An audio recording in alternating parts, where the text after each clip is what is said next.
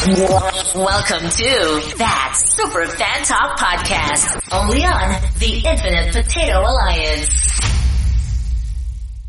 I watched a couple of disappointing movies. Oh, but, like? The Conjuring, The Devil Made Me Do It. Okay, wait, now just stop. How in the hell could you be disappointed? Because I liked the first two. Did you really expect that to be any good? Yeah, well, yeah, the first one was good. I don't remember if I've even seen the second one, but it wasn't terrible. It's just, it was disappointing. And then I watched Spiral, from the Book of Saw. The new one? Yeah. The new Saw movie? Yeah, Chris Rock is not a good actor. I take that back. He was really good in Fargo. He's good in Dogma, too. Yeah, well, I was expecting... Well, yeah, he's in the TV show of Fargo right now, I believe. Yeah. Well, Dogma. But to be fair, in Dogma, he was playing Chris Rock. Yeah, he was essentially playing himself. He was doing comedy, and in Fargo, it's not a comic role that he's doing, and he did a good job, so I was expecting good things, but he did okay, but there were some scenes when he had to look really serious, and he just looked high. So he looked like he normally does. He would just squint. He squint his eyes, and that's his deep thought look, Okay. And there were scenes when he was supposed to be like somebody close to him had just been killed, and he's got like this little smirk on his face. I was like, it's not funny, Chris. The dude just died horribly. I've never seen any of the Saw movies, and I never ever want to. No, I've seen don't need to. The first one's actually my favorite, but that's more suspense than it is horror. So yeah, no, they are Rick. They are definitely not your bag. You would not. No. I've become very, very good at knowing what I'll want to watch, what I will enjoy, and what I won't. And every now and then, one of y'all convinces me to watch something. I'm like, I know I'm not going to like it. And you're like, oh, you got. And then I watch it. And I'm like, I told you. I want that time back. Hey, I got you into Penny Dreadful, and you liked it. You did? Yeah, I'm the one who told you about it. Okay. Yes, you were right about that. Yeah, I think sometimes you go into something knowing that you're not going to like it, and you don't like it because of that. No, I don't do that at all. In fact, there have been many times when I literally have gone in wanting to hate a movie and come out going, that was really good, or a movie or a TV show or something. I will have preconceptions about something, but I won't let them color my enjoyment of it, because if I've got to sit through something, I'm going to try to find a way to enjoy it. And if I don't like it, like fucking Babes with Blades, it just pisses me off. Yeah, that literally. was not... I was angry for 2 days after watching that movie. Wow. Okay. I was not. I was, as soon as I heard the title, I was like, yeah, this is going to be one of the, I knew kind of what I was getting into when I started to watch it. So I thought I did. And if it had been like that, at least, like I said in the show, at least I would have found something to enjoy and then regret later. All right, let's go ahead and start.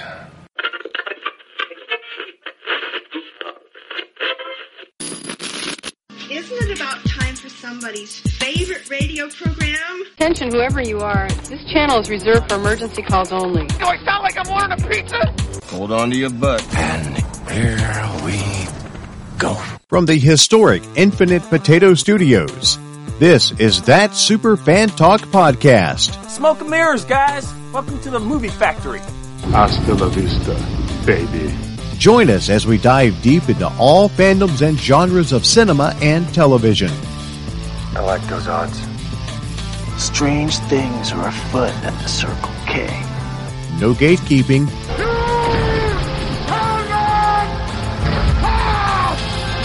No toxic fandom.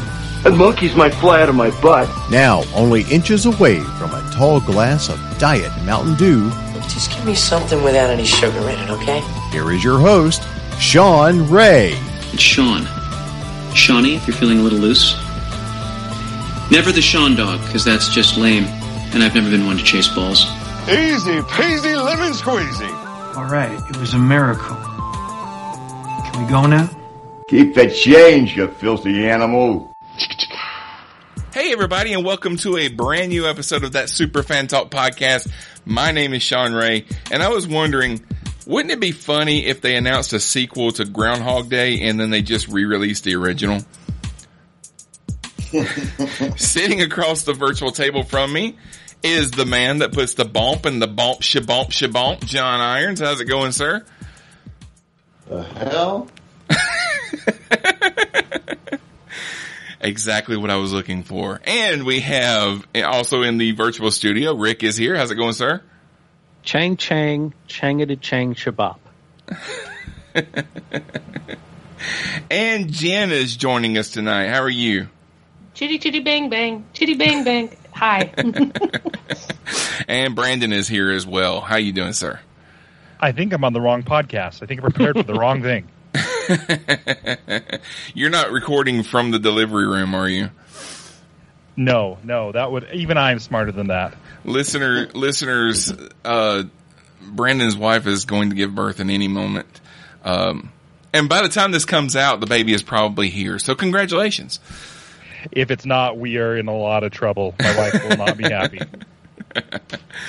All right. So, this episode, we're going to be focusing on, summer movies. We're going to be talking about, whatever that means to you. So if you want to talk about movies that take place in the summer, or you want to talk about movies that just make you feel like summer, or you want to talk about summer blockbusters, we're going to talk about all that stuff. But before we do that, I thought we'd talk a few minutes about some of the movies that are actually going to be coming out this summer. I've got a list. So movies that are coming out this summer, and if I go through this list and there's some that you guys wanted to talk about that I don't name, just let me know. But I have several here that I got from Wikipedia that's going to be coming out over the next 2 to 3 months. The first one is actually out already on Netflix. It's called Vivo. V-I-V-O. Never heard of it. Nope, never heard of it either. Sony Pictures Animation's comedy, starring the Hamilton director Lin-Manuel Miranda as Vivo, a one-of-a-kind kinkajou, which is a honey bear, that spends his days singing and dancing in bustling Havana Square alongside his beloved owner, when tragedy strikes amid the arrival of a letter from Andre's long-lost lover, Marta, played by Gloria Estefan. So, that's a kid's movie. I just thought maybe... right, of course it is. Well, I mean, there are several people here that have small children. They might have heard that. I'll tell you what's interesting with the Netflix movies is, especially the kids' movies, is they find their way into my kids' watch list, and they watch them, but they don't actually... they'll watch them, and I'll be like, oh, what's this? And they're like, oh, just something that showed up. Like, they don't do a big, marketing push. If they should do some TV commercials or something like that to build some hype. Although I don't know that Lin-Manuel Miranda as a kinkajou would make people that excited. But I feel like I've missed out on some good kids movies on Netflix because my kids have watched them without me knowing that they were even out or what they were. I have two thoughts on that. One, I actually like that Netflix will just drop stuff without any advertising. So it's like the only platform where there's still kind of a word of mouth buzz. Like where, hey, did you hear about this thing? Or hey, did you watch this? And I miss that because it doesn't happen anywhere else because everything else is just, advertised up and down the wazoo. And two, did you really miss the children's movie, or were you spared the children's movies? There apparently was one about some family fighting a bunch of robots. Yeah, that was the Millers versus the Machines. That was a good movie. That's the one I was thinking of when y'all were talking about that, because I did see a commercial for that. That's how I knew it was coming. I saw one commercial for it, and it wasn't on regular television. It was on another streaming service, I think. I think I was watching something else, and a commercial for that came up. And what is that one called? The Millers versus the Machines. Oh, I have heard of that one. Yeah, it's made by the same people that did Into the Spider-Verse. Oh, Oh, okay. It looks a And lot like Lego Cloudy Movie. with a Chance of Meatballs as well with the animation. Yeah. It's really good. It's like The Incredibles, but without superpowers.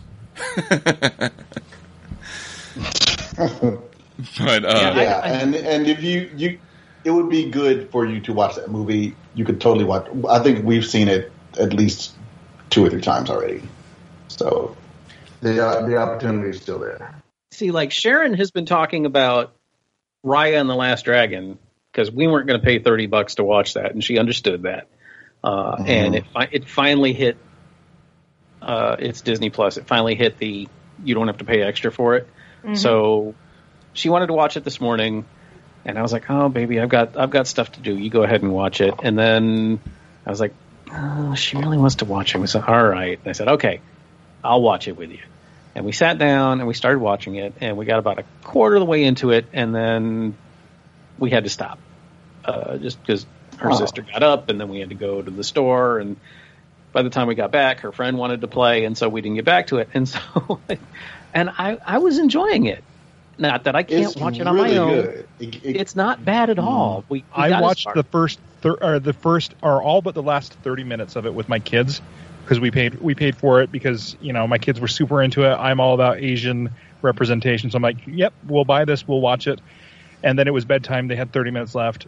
The next day they finished it while I was at work. And so I'm like, okay, while I'm working on something, I'll throw up the last 30 minutes just so I can see how it ends.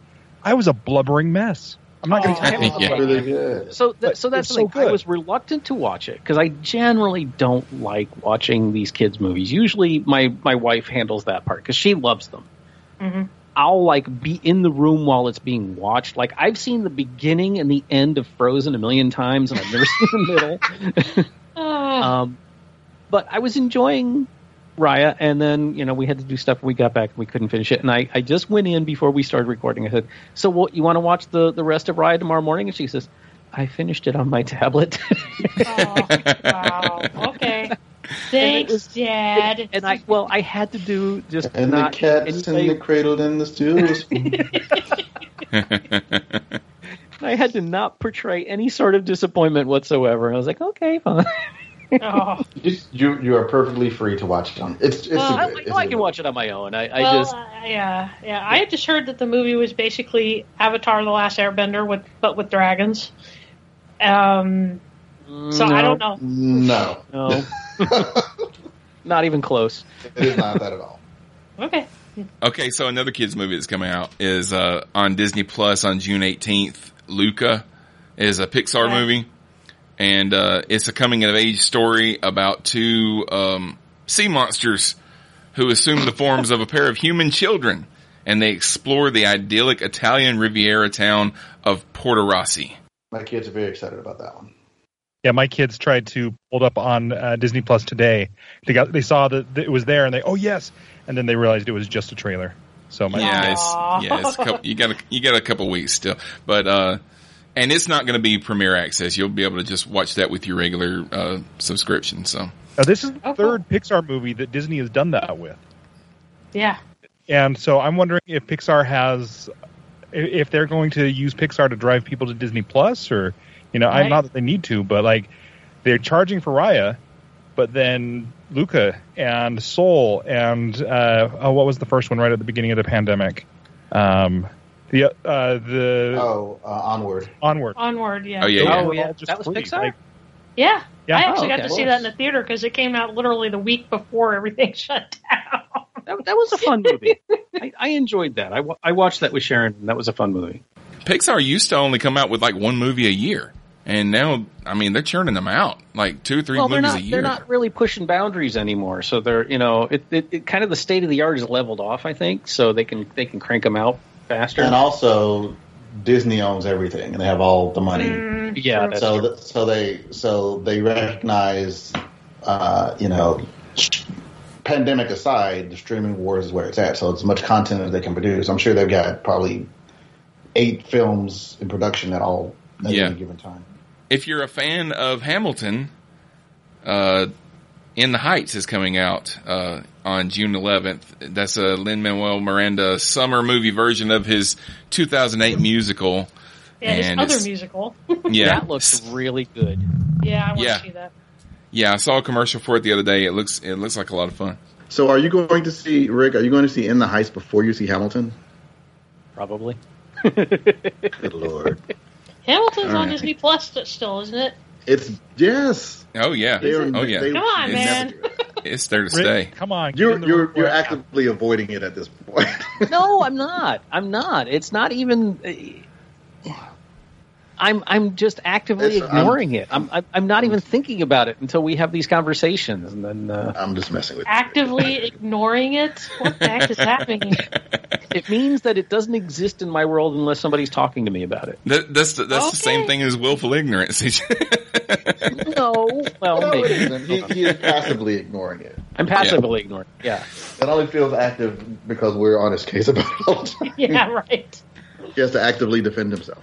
I do think that you'll enjoy it. Is really all it is. I probably will, and like Phantom, maybe 25 years from now, I'll watch it. I'll tell you, watch the one on Disney Plus. As a technical theater guy, you will love to see the way that they used the stage and the way that they filmed the stage. The stage is as much of a character of the show as anything else. And as a technical guy, I think that is right up your alley because I found myself getting enthralled by what they were doing. Yeah, the seriously. subtle That's what I things they think do about. to denote the setting. All right, my wife wants to watch Hamilton. Let's. You're in charge of making us watch it sometime. Okay. As soon as the podcast is over, you're watching Hamilton. It's only 2.5 hours. Only, but I mean, it's similar to like watching Les Mis with the way their stage works. And there is an intermission. Yeah. Yeah. Okay. So we'll watch it on your next day off, if I remember, or if you remember. If you remember, great. Make a note. 7 alert on your phone, man. Theaters, June 25th, F9 is hitting the theaters. F is for family in the 9th installment in the long-running street racing spy action heist drama Fast and Furious series. I can't watch. I thought it was some like hacker heist movie. No. like the F9 Didn't key. they just wait a minute? Didn't the last one just come out like last year? No, 2 years ago. No. This one was supposed to come out. You're thinking of last Hobbs and year Shaw, because and that's actually been 2 years. Hobbs and Shaw came out in 2019. This is the one that was supposed to come out last year. Yeah. It just, pandemic didn't. Yeah, the pandemic set everything off. But cyber terrorist mastermind Cypher, played by Charlize Theron, enlists the aid of Jacob, played by John Cena, a master thief, assassin, and Dom's younger brother. Dom must turn to his old friends made fast family in order to fight back and presumably save the world from another nefarious plot. But forget about silly things like plot. They're flying into space in this one. Yeah, I saw that. Like that was the last thing they had to accomplish was going out into space. That and Helen Mirren's in it, Rick. That's not enough. See, you just have to look at Fast and Furious franchise as no longer about street racing. This is now straight up the Avengers with cars. It's like Transformers and Avengers had to be. Yeah. You go back and watch the first Fast and Furious, and it's nothing like what it is now. But the movies, they're still a lot of fun. I mean, it's completely off the wall action, implausible, impossible, but just a lot of fun to watch, so. I'll watch Herbie if I want that. Oh, gosh. The old one or the new one? Doesn't matter. Okay. The fact that you think that these are even in the same realm of film. Yes, Herbie. I don't even know what to say to that. The fact that you refer to Herbie Fully Loaded as the new one. That movie's almost 20 years old. All right, you kids, get the hell off my lawn. They did the remake with Lindsay Lohan, not 10 years ago, something like that? No, that's what I'm saying. It's almost 20 years ago. Has it been 20? Oh my god. Yeah, it came out in 02, 03, something like that. God, 2005. 2005, okay, so 16 years ago. Jeez. Herbie, Fully Loaded, could now get a driver's license. If Jim Jones isn't in it, I don't want to hear about it. If you're a fan of Archer, then you might like America the Motion Picture, which is coming to Netflix on June 30th. For that last night, and I really can't decide if that's going to be the greatest movie ever or the most annoying movie ever. It's probably going to be a little bit of both. I love it says that they're trying to save a nascent nation from the nefarious clutches of King James. It's very much in the same vein as Team America. Yeah, Yeah, except it's animated, except with instead of marionettes. But yeah. But yeah, I think I'm looking forward to it. I'm not entirely committed yet. Channing Tatum is a chainsaw-wielding George Washington who assembles a super-powered team of farcical historical figures in order to kick Benedict Arnold's ass. Look, Channing Tatum is one of those guys that really bugs me because, you know, he can do the whole Magic Mike thing and women fall over themselves for him, and then he can also dance, and then you're like, well, surely he can't be funny. And then he goes and does comedy. Like, this is one of those guys that can do all of those things, and it's just not fair. It's like, and he's actually a nice guy in real life, too. No, I don't want to hear that. I want to hear The Forever Purge is coming out on July the 2nd. Don't care. Don't care. I think Rick has said that about all these. No, I did not. I said that America... You want to see In the Heights. And In the Heights. In the Heights in America, the motion picture. Yeah. I haven't seen a Purge, and I don't want to. Yeah, it's not your thing. No. But, and supposedly this is going to be the last one. I don't know. I thought that the last one was supposed to be the last one. But yeah, well. As long as they keep making money, you know the studio is going to be like, all right, let's do another one. We'll do a spinoff. We'll do a prequel. Yeah. You skipped one that I think Rick might actually be excited about. That comes out on the same day as the Forever Purge. What is it? The Tomorrow War. Oh yeah. We talked about it a little bit last week. I saw the trailer. Okay, all right. Oh, that's right. Okay, so an original sci-fi film. I think that's something that would get Rick. Well, it's on Amazon, so never mind. It won't get him to the theaters, but it'll make him excited, right, Rick? What's it about? I haven't heard of it. We talked about it last week. We did? It's basically, it's basically they're Pratt. taking soldiers from the past and taking them into the future. Oh, right. Yeah, they're drafting them into a war in the future. Yeah, it looks good. It's basically Millennium, but with soldiers. If you remember that old movie. It looks like a movie that's got a lot of more special effects than I would think a movie going straight to streaming would have. Well, I mean, it's an Amazon movie, so Amazon's spending their money on that. The line between TV and movies is very, very blurred nowadays. True. That is true. But coming to theaters and Disney Plus on July 9th, of course, we have Black Widow. That I am psyched for. It takes place between Captain America Civil War and Avengers Infinity War, as Natasha is forced to confront a dangerous conspiracy led by a relentless mercenary known as the Taskmaster. This is a movie that we were supposed to see, I think, 2 years ago. Yeah. At least last year. I know it was supposed to be out last summer, and yeah. Well, I've been saying that I wanted a Black Widow movie since almost the first time we saw her in Thor. So I'm really excited about this movie. Yeah. Actually, her first appearance was the second Iron Man movie. Oh, yeah, you're right, Iron Man. Because it's when they found the hammer. That's why I'm thinking Thor. You're right, the Iron Man. I think they should have made this one back when it actually fits into the timeline. I'm sure they had to do some things and had things locked into play for production to get Infinity War all set up and things like that. But I think it's really weird that even, pandemic aside, it's still coming out of continuity. And the only reason that I could imagine them saying we're not doing this Black Widow movie at the time that it makes sense to do this Black Widow movie was Disney saying, oh, we're a little worried. And I think some of it had to do with Ike Perlmutter still had some say in things, but because he was the guy who took like Black Widow out of the toy sets and things like that. Yeah. But I think they were just afraid of a female-led superhero movie for some reason. Yeah, and then Captain Marvel came out and pretty much gave him the finger. That's not what I thought it was. I mean, I don't know, but my thinking was that,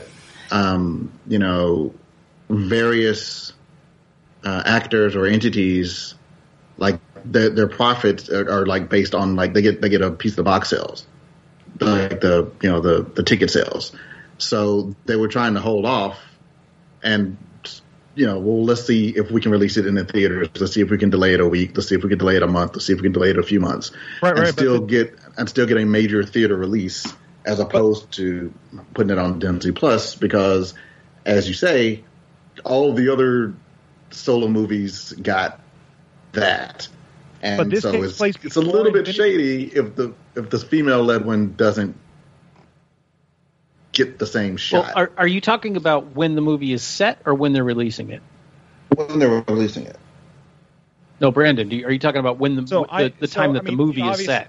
They obviously can't do it in the future after Endgame, right? Oh, well, yeah. But so I feel like they should have released the movie before Endgame. John makes a really good point in terms of the pandemic. It would look really stupid on like Box Office Mojo to be, and trolls would make the point. The worst Captain America, Marvel movie ever. Look, these numbers are terrible because it came out in the middle of a pandemic. That's beside the point. I think it should have come out before at least Endgame, probably before Infinity War. I kind of agree. I think that it probably should have come out after Civil War. But what was the next thing that came out after Civil War? I think it was Spider-Man Homecoming. Yeah, I kind of agree with that about Black Widow. I think that it probably should have come out in order. Chronologically. But I mean, I guess better now than never. I don't know why they decided to do it the way that they did, unless something's gonna be unveiled in the movie that if we had found out then might have spoiled something. I don't know. I think it's just all bets are off with the pandemic. Nobody knows what the hell they're doing, and everyone's just kind of making it up as they go along. This movie was supposed to come out, at least a year ago, and I'm sure that there are demographic people and marketing people who are having a tug of war with the executives, trying to no, it needs to come out now. No, it needs to come out then. No, it needs to. I don't think anyone knows what's right now anymore. Well, I think Brandon is saying that he thinks it should have come out back in like 2017, like 2 years ago. Yeah, 4 years ago. Yeah. But yeah, you're right, because they were dragging their feet, because there's been talk about a Black Widow movie for at least 5 years. Yep. Mm-hmm. Probably more. Yeah, they've been talking about a Black Widow movie since like right after the first Avengers movie. Yeah. Mm-hmm. I am going to optimistically choose to believe that they have used the delay to make it better. Like, it was probably pretty good. I was like, you know what? Since we've got another 6 months, let me bump up this effect. Let me re-edit this. Let's add some ADR here that makes more sense. So I am going to choose to believe that they were productive in their production time and they did good and made it better. In theaters and on HBO Max on July 16th, Space Jam: A New Legacy, starring LeBron James. Don't care about that either. No, thanks. Totally going to watch that film. I think this one could be good. As good as a Space Jam movie ever could be. Good. Exactly. Which isn't saying much. It isn't, but that's why you gotta be hitting on Space Jam. Space Jam's a good movie. Okay, you say so. It was entertaining. I expect this to be I expect it to be more entertaining than the first one, because I feel like they have more good actors in it. What are you trying to say? Bill Murray isn't a good actor? More good actors. Okay. I'm not convinced that Bill Murray won't show up in this, but I suspect he probably will. Yeah, it's and technology has advanced a lot since 1996. True. And they're really leaning into the whole, all of our properties are it's really more just, spot the Easter egg. This is Ready Player One for the new generation. Yeah. Everybody's in this one. Yeah, I'm looking forward to it. I'm not going to go to the theater and watch it. I'll watch it on HBO Max, but it seems like it's gonna be pretty good. I think we talked a little bit about Old last week. That's the new M. Night Shyamalan movie, where they go to the beach and time is moving very quickly and they start aging, and that's pretty much all that we've seen in the trailer is they're getting old. Yeah. Did you talk about? Are you doing these in order of release? Yeah. Did you talk about Infinite last week? No. Mark Wahlberg. No, I sure didn't. I just found out about that like a couple of days ago. I want to see that in part because I don't have to go to the theater to see it. It's going to be, I think, like next week, June 10th on Paramount Plus. Mm-hmm. Yeah, and formerly known as CBS All Access. Right. And it's basically Mark Wahlberg. It's kind of like Highlander, except your body changes. So it's like you there's a certain group of people, when they die, they're reincarnated, but they can remember their past lives, and so they can remember all the skills. Yeah. Doctor Who meets Highlander. I'm sure that's Doctor Who meets Highlander. That's the best way to put it. Yeah. Doctor Who meets Highlander. Yeah. Picture it. When I saw the trailer for it, I was like, oh, okay, so it's Fast and the Furious, but there's a reason they can do these things. Yeah. It looks good. I'm down for it. The ad that they put on Facebook really caught my eye because it's got like this weird holographic kind of eye trick to it when it scrolls up the screen. Really catches your eye. It's supposed to. In theaters on July 23rd, we have Snake Eyes G.I. Joe Origins, which looks interesting from the trailer. Yeah, I'm looking forward to it. I grew up loving G.I. Joe, and I did not hate those two movies. I was going to say, is this the same people who did the other two G.I. Joe movies? Yeah, it's supposed to be a prequel. It's a prequel to those. It's supposed to be in the same universe and everything. Yeah, they're kind of doing what Fox had attempted to do with the X-Men when they were doing the X-Men Origins, but they only made Wolverine. Now that one was a licensing thing because they had to make a movie every so many years. Yeah. The rights. And you can tell that they had to rush that with both the CG and what they did to Deadpool. That was not a good example of anything. No, it wasn't. It was almost as bad as that Fantastic Four movie that was made just to keep the copyright. Which one? Because almost as bad. There hasn't been a really back in the 90s. Oh, the really old one. Yeah, there was a Fantastic Four movie made that was never released. It was only made because the studio, and I want to say it was John Carpenter. No, it was Roger Corman. Oh, Corman. I get Carpenter and Corman mixed up because they're both about on the same par. And Scott got me to watch it once. And, oh my God, is it awful. It makes all of the Fantastic Four movies that came out since look like freaking Shakespeare. It is definitely a 12-beer movie. At least. Maybe we need to watch that on a Patreon episode. That I wouldn't mind. That would be interesting. I can't believe you compared Roger Corman to John Carpenter. John Carpenter? Have you seen some of Carpenter's early films? But have you seen the others? Yes. Carpenter is kind of like a broken clock. Twice a day, he's right. Otherwise, I'm sorry. The Thing was a fluke. A really wonderful fluke. The Green Knight comes out on June 30th, and it's... that one's going to be interesting. I love Dev Patel so much. He's such a cool actor.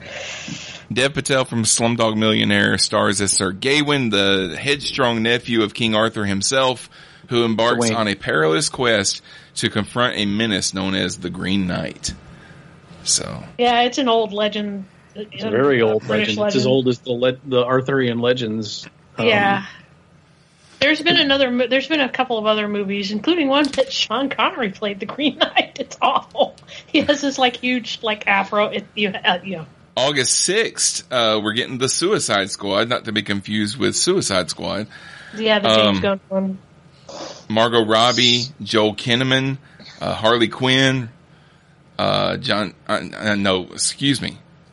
Robbie as Harley Quinn. Margot Robbie's playing Harley Quinn, right? Joel Kinnaman is Rick Flag, and of course Idris Elba's playing Bloodsport, John Cena's the Peacemaker, Sylvester Stallone is King Shark, Jai Courtney is Captain Boomerang, David Dastmalchian is Polka Dot Man, and many more, but don't get too attached to all of them because it is that's an Suicide actual Squad. comic character. Yeah. Oh man. They also have a guy who basically he takes his arms off and hits people with them.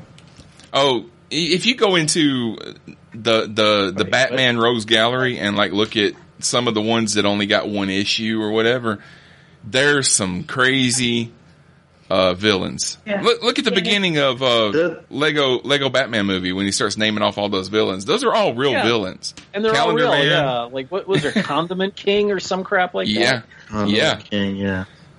This is why they're on the Suicide Squad, because no one's really going to miss these characters. Yeah. I have absolutely no expectation for this movie to be anything other than painful, but I'm sure I'm going to have to watch it. Oh, the trailer that I saw looked hilarious. But the trailer for Suicide Squad looked great, and it was awful. Yeah, well, because it was edited by the people who did the trailer. That was why. I enjoyed the hell out of Birds of Prey, even though I think it was very badly named. Well, it had two names because they changed it after it came. Yeah, but I totally get people who were expecting a Birds of Prey movie and got Harley Quinn with a cameo by the Birds of Prey. I can. Well, it was Harley Quinn and four other chicks is basically what it was. But I enjoyed that movie a lot. But the first Suicide Squad movie was a hot mess that was just absolutely painful to get through. I didn't think it was painful. I just thought it was. It wasn't. I'm trying to think of what the issue was with that movie. The plot was vague. Like, there were things that I really liked about the movie. It just didn't come together well. It was like a cake that you didn't let cook quite long enough. Yeah, and you can see what it was supposed to be doing, but you can't eat it really. It's the only thing the flavor about is good, but the composition is bad. Was noteworthy, and I've said this before, so it's not like this is a surprise. But the only saving grace of the movie is also its most appalling fact is the director's obvious love of Margot Robbie's ass. Well, for sure. Because spent a long time on her ass, and it's an impressive ass. That is not enough for a movie. That was probably in her contract. No, she even said going forward with Harley Quinn, she will not wear that outfit again. No, she won't. And ironically, it's the most popular of her outfits if people wear at cons. Well, yeah, but I'm going to throw these last two out so we can get into our topic. Don't Breathe 2 is coming out in August 13th. Stephen Lang is back as a blind homicidal army veteran who tried to artificially inseminate a bound woman with a turkey baster in the first movie. And how could I the aptly titled Don't Breathe 2 sees Lang return as the mysterious blind man. Now he's he's hiding out in a secluded cabin several years after the first movie. So according to Sony, Norman now lives in solace until his past sins catch up to him. Dun dun dun. So it's a very wholesome, uplifting movie is what I'm hearing. Yeah. Every time you guys convince me that maybe I'm too hard on movies and I should be a little less judgmental before I see it, some shit like this comes out. The thing about the first Don't Breathe are completely unrelated. I mean that we never said there weren't shitty movies. Yeah. That description that I just read, like, it spoils the first movie, but oh my god!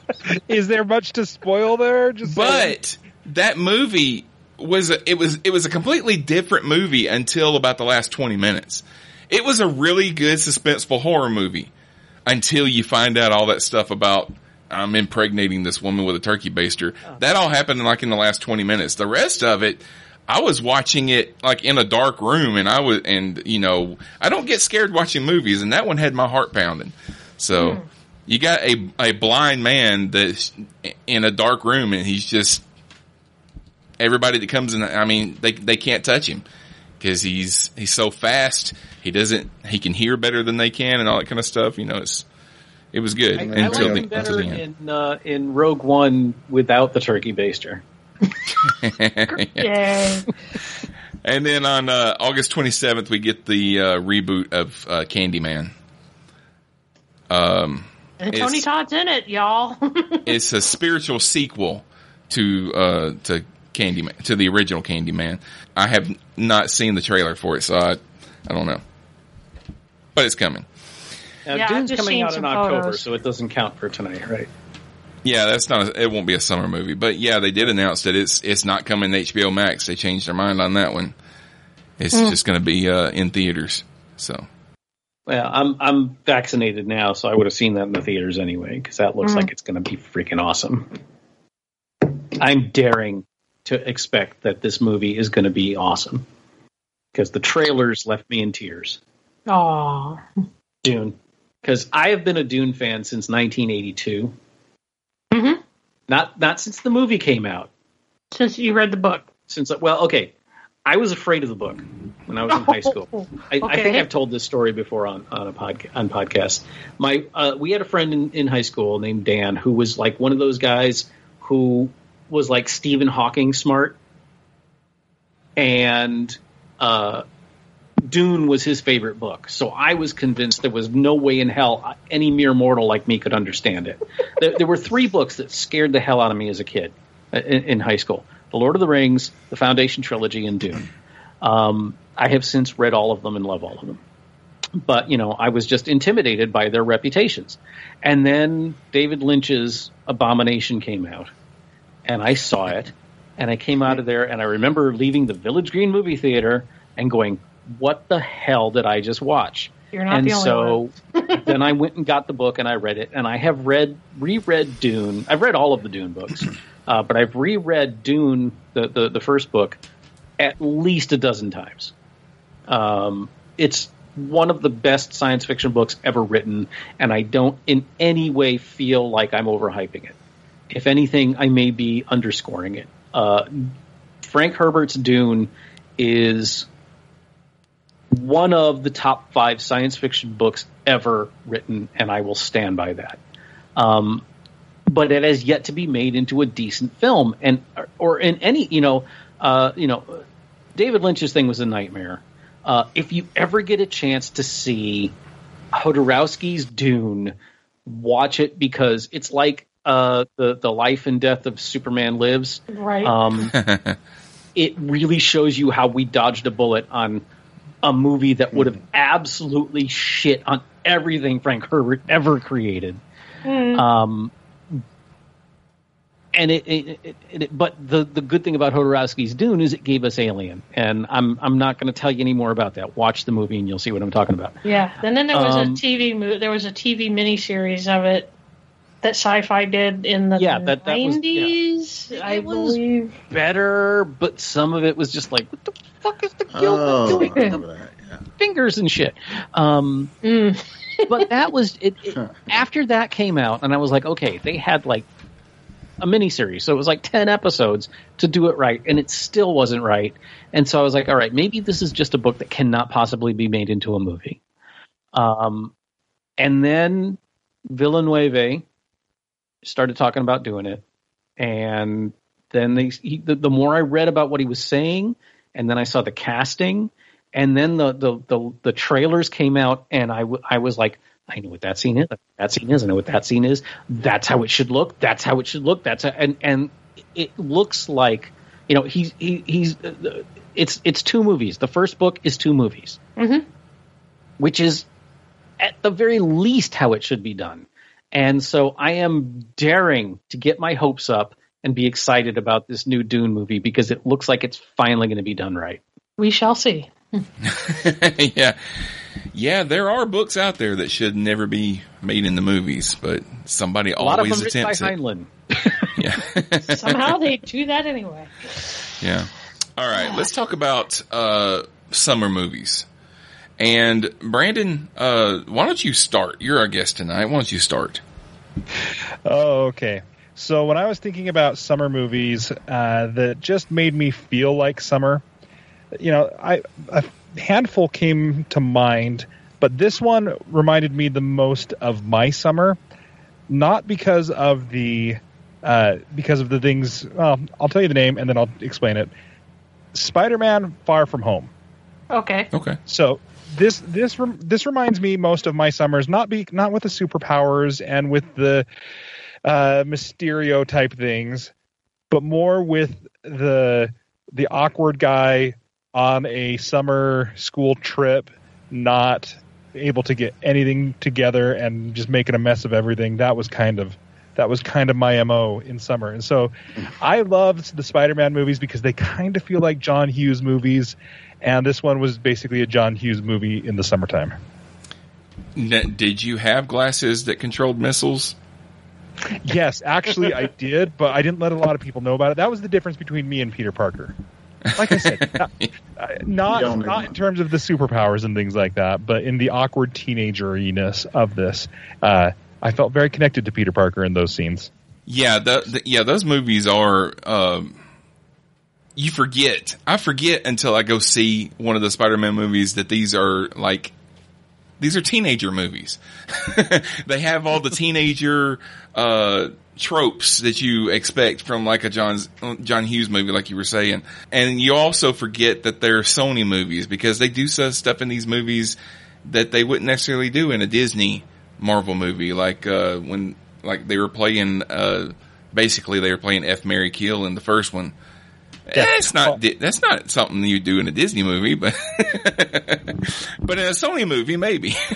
Speaking of the glasses that control missiles, like, tell me what weird teenage guy would not take advantage of using those to take out his competition for his crush? I mean, like that seemed to me as like, yeah, if I had those glasses, that would track. That's disturbing on many levels. All teenage boys are murderers. It's true. Possible. I wouldn't know, so it's true. They could be murderers if they had the opportunity. All right. I loved Far From Home. I especially loved the whole Night Monkey thing. Yeah. Night Monkey, that's right. Oh. They put out a Funko Pop of Night Monkey. Oh, of course they did. They put out a Funko Pop. They have an opportunity to put out a Funko Pop on. Oh yeah. Anytime we can make $10, we're going to make $10. But all right, Jen, what's the first one on your list? Okay, so the first thing I thought of, because I also thought about movies that make me think of summertime or take place plot-wise in the summertime. First one I thought of, you're going to go, really? Friday the 13th, the original. No, I mean, this takes place at a summer camp. Yeah. That's the only series I've seen.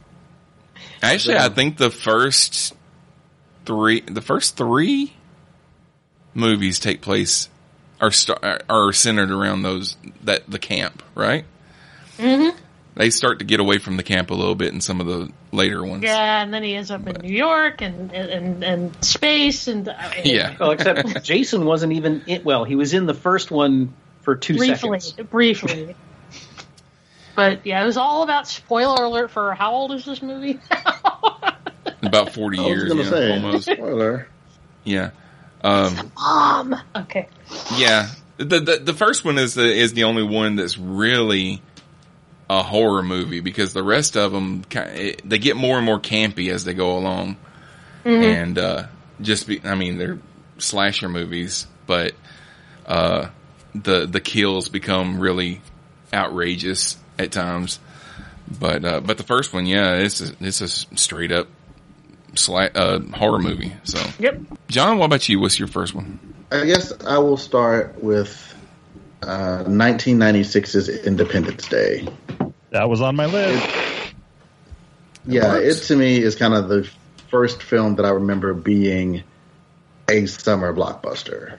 I can't say that it was definition wise, but it's the first one that I remember that was so tied to a summer release. I mean, 4th of July, big stars, big action, and it was during that first wave of films where they didn't mind blowing up cities, like yeah, you know, like it was kind of taboo. I mean, it's hard to think about it now, but like, you know, you wouldn't do too much damage to a real place in a film unless that was like the big climax of the movie.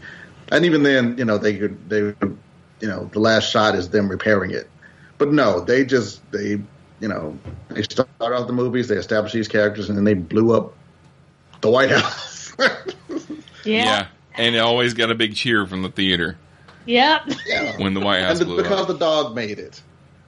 Thousands died, but the dog made that jump, so it's all fine.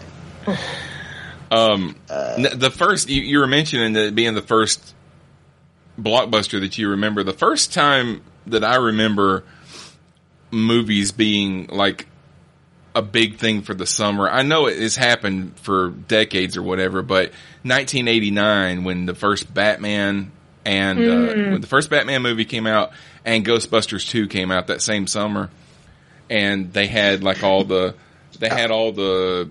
you know, the cups that you get at McDonald's and all that kind of stuff. That was the first time that I remember there being so many tie-ins to a movie, and just everywhere you look, this movie's coming out. This movie's coming out. I remember those, but for whatever reason, I don't remember tying that to some. And it probably is just the marketing of tying it to the 4th of July. But and you know, and everybody in the movie is talking about the 4th of July, and it's all this and it's all that, and you know, it's like and the speech. This is our Independence Day. That's like one of the best speeches ever. Well, there was like 3 years in a row that Will Smith had the Independence Day weekend. I mean, he had Independence Day, he had Men in Black, and I think the Wild Wild West. I think they all came. Put him at the end of that streak, I think. Yeah. Rick, what about you? What you got? Sorry, I've got to stop biting my tongue. I hate. Oh, Rick, we know you love did you like Wild Wild West? No. No. Okay, well, then we're fine.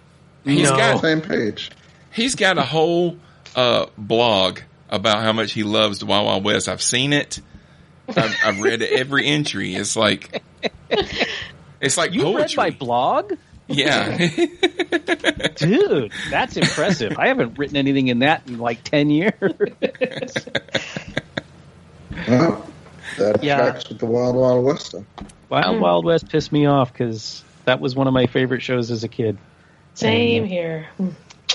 Anyway, okay, I have to give a caveat here. I've spent the majority of my life in Florida. So summer don't mean shit to us. So, I was kind of at a loss as to what a summer movie means. And I know you gave some directions, but I just, you know, there is, in my mind, there is no such thing as a summer movie. So I just kind of looked up movies that I just Googled summer movies. That's fine. Just to see what other people think, because Florida is a very weird place. You know, the Florida man trope is real. Not exaggerated. It's real. This is one of the weirdest places to live, and you know, and it normally, for the most part, it doesn't really play that big of a role. But right now, I have no idea what the rest of the world thinks of summer because we live in it all the goddamn time. So, I'm just picking movies that came up in that list that I like, and I'm going to start with Grease. Okay. I love this movie, and again, you know, generally musicals aren't my favorite, but Grease is so much fun. And I've done the show, the stage play, and it's a lot of fun. And one of my favorite things about Grease is that everybody loves the song "Grease Lightning," and it's one of the filthiest songs ever to be portrayed, ever staged. Pay attention to the lyrics. But one of really, I think it's funny because when I think about it in hindsight, when I was a sophomore in college, we were getting ready to do some summer productions, and we were doing not full productions of shows, but we were doing like one acts. And one of the things we were doing was a cut down version of Grease. And I actually auditioned for the part of Danny Zuko. And I thought that my 5'6", 170-pound blonde ass was going to get cast as this Italian greaser in a 1950s school. I don't know what the hell I was thinking. I did not get the part. Speaking of which, I once played the role of the King in King and I, and the fact that I was a really tall Asian person auditioning in Utah definitely helped me. Oh, sure. Probably not a wide casting pool in that one. 2 Asians auditioned. The other one was like 4 feet tall. Mm. They did a skit on Saturday Night Live several years ago, and Christopher Walken was in it. And Christopher Walken was playing like the producer of Grease, and they had the guys come out and they were singing Grease Lightning, and he kept stopping the song. He kept stopping the song and was like, wait a minute, what did you just say? I never knew this song was so filthy. I heard the words pussy wagon. Yeah. Yeah. It's like, I didn't know they were allowed to talk about getting off your rocks in in this old movie. Okay, my first one is National Lampoon's Vacation from 1983. That was on my list. Chevy Chase, Beverly D'Angelo, Randy Quaid, John Candy, Anthony Michael Hall, directed by Harold Ramis. And of course, it's the infamous film about Clark Griswold taking his family on a cross-country road trip to Wally World. So, I've talked before that one of my favorite Christmas movies is Christmas Vacation, but that's actually the third movie in the series. This is the first one, and it started the franchise. And to tell you the truth, it's the best one in the series. It's the only one I've seen. Oh, really? Well, yeah. I recommend this one. I recommend Christmas Vacation and Vegas Vacation. You can skip European Vacation. That movie's terrible. But like any 80s comedy, it's got all these memorable moments, quotable lines. Like, is that a real gun, Mom? I don't know, Rusty, but when that's all over, your father may be going away for a while. And I think John Hughes had my brain. John Hughes had some trouble getting the studio to make the movie because it was based off of a short story that he had actually written for the magazine, the National Lampoon magazine. And they said it was too episodic to be a film. And he was like, it's a road trip movie. It's supposed to be episodic. You go from town to town and you have an adventure, you know? So, but it did get made and it's really good. It's a classic. All right. Brandon, what's the next one? Well, I'm really glad that Rick chose Grease because that was going to be one of my picks, but it was going to be one of my picks so that I could preface it for this other one, because not all summer movies actually have to take place in the summer, because Grease, for the most part, was in the school year, right? Yeah. So this one is a movie that, I don't know, it's not a great movie. It's a dumb comedy, but it really, to me, felt like just an extended summer vacation. And this is a Justin Long movie called Accepted. And okay. So this movie came out in 2006, and it had Justin Long and Louis Black, and it was about basically a kid who didn't get into the college into a college basically, and so he created his own college. He made a website for it, and to show his dad basically like, oh yeah, here's this college, and his dad was going to pay for his college, right? And then he forgot to make it just private, and so other people signed up for it as well. And he had to basically turn it into a college, but the whole trick was it was only a college on the outside, so that when the parents dropping the kids off, they would see that, oh, it's a college. But then behind the scenes, it was like an extended summer frat vacation essentially. And Louis Black gets brought in to be the quote-unquote dean of the school so that he can make it look legitimate. And so it's just a really fun movie. And the college that he created was, I believe it was the Southampton Institute of Technology, which those initials spell something brown, and I think those were the colors. So that actually sounds familiar. I don't think I ever saw it, but I remember hearing about it. Well, since you brought that up, I was going to save this for my also rans, but the movie Camp Nowhere from 1994 is about the same exact plot. That was on my list too. Yeah, it's the same plot. It's a kid that creates a summer camp because he doesn't want to go to summer camp, and they trick their parents into letting them go to a summer camp where there are no counselors. And that's the one with Christopher Lloyd, right? Yeah, Christopher Lloyd's in it. Yeah, and really the only scene that I remember is that Christopher Lloyd pays this kid to pretend to be his kid while he goes on a date. And tells him, "Look, I'll give you $1 for every lima bean that you eat." So the kid ate 300 lima beans at dinner. All right, Jen, I think you were next. All right, this is a little more obscure. It is a film came out in 2009 called Adventureland. It's got Jesse Eisenberg, Kristen Stewart, Ryan Reynolds, Kristen Wiig, Bill Hader, and others. Essentially, Eisenberg is playing himself in it, but it actually works. Kristen Stewart is playing herself, and it actually works. Essentially, Jesse Eisenberg is a college grad, and he has to get a summer job so he can make money so he can take a trip to Europe. So he gets his summer job at a amusement park called Adventureland, which is based on a real park called Kennywood in Pittsburgh, Pennsylvania. I've been there. It's pretty awesome. So I had a lot of nostalgia watching this. But he falls for one of the other employees, played by Kristen Stewart, who basically she's very mopey, emo chick. Gee, big surprise. And they start to hit it off, and then you realize she's actually dating one of the other employees, played by Ryan Reynolds. And I don't know how the hell Ryan Reynolds and Kristen Stewart could ever be a couple, but they make it work in this film.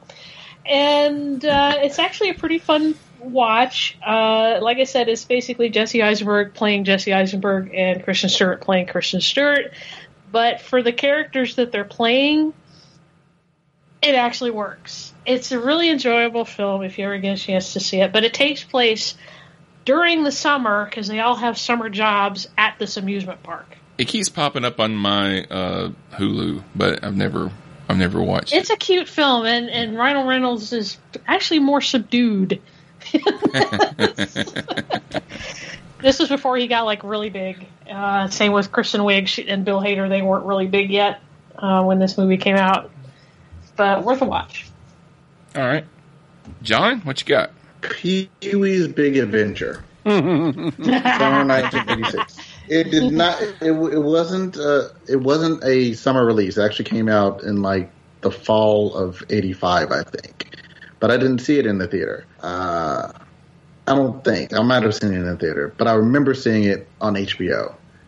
And this is completely just personal memories, and I don't know why, but I remember, I guess it must have come out that first week that we were out of school. And it was before On Demand, so you just had to time things to see them. And it was the first weekday, I think I remember being home during the middle of the day. It was hot outside. We were eating ice cream and we were watching Pee-wee's Big Adventure. That was it. It just makes me think of that summer.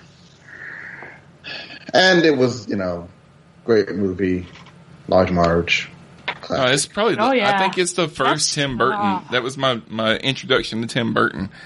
I think that was his first film, or pretty close to it. No, it was his first big feature. He had made something before that, but it was his first big Frankenweenie, direct this all by himself kind of movie. But I didn't see it. I heard an interview with Paul Rubens. I think it was on the Nerdist, and it was several years ago. And he was talking about when they were kind of coming up with concepts to make that movie. And their first concept was to remake Pollyanna, but about Pee-wee. That would have been interesting. And then they ended up on this idea of making a movie about a man's love for his bicycle.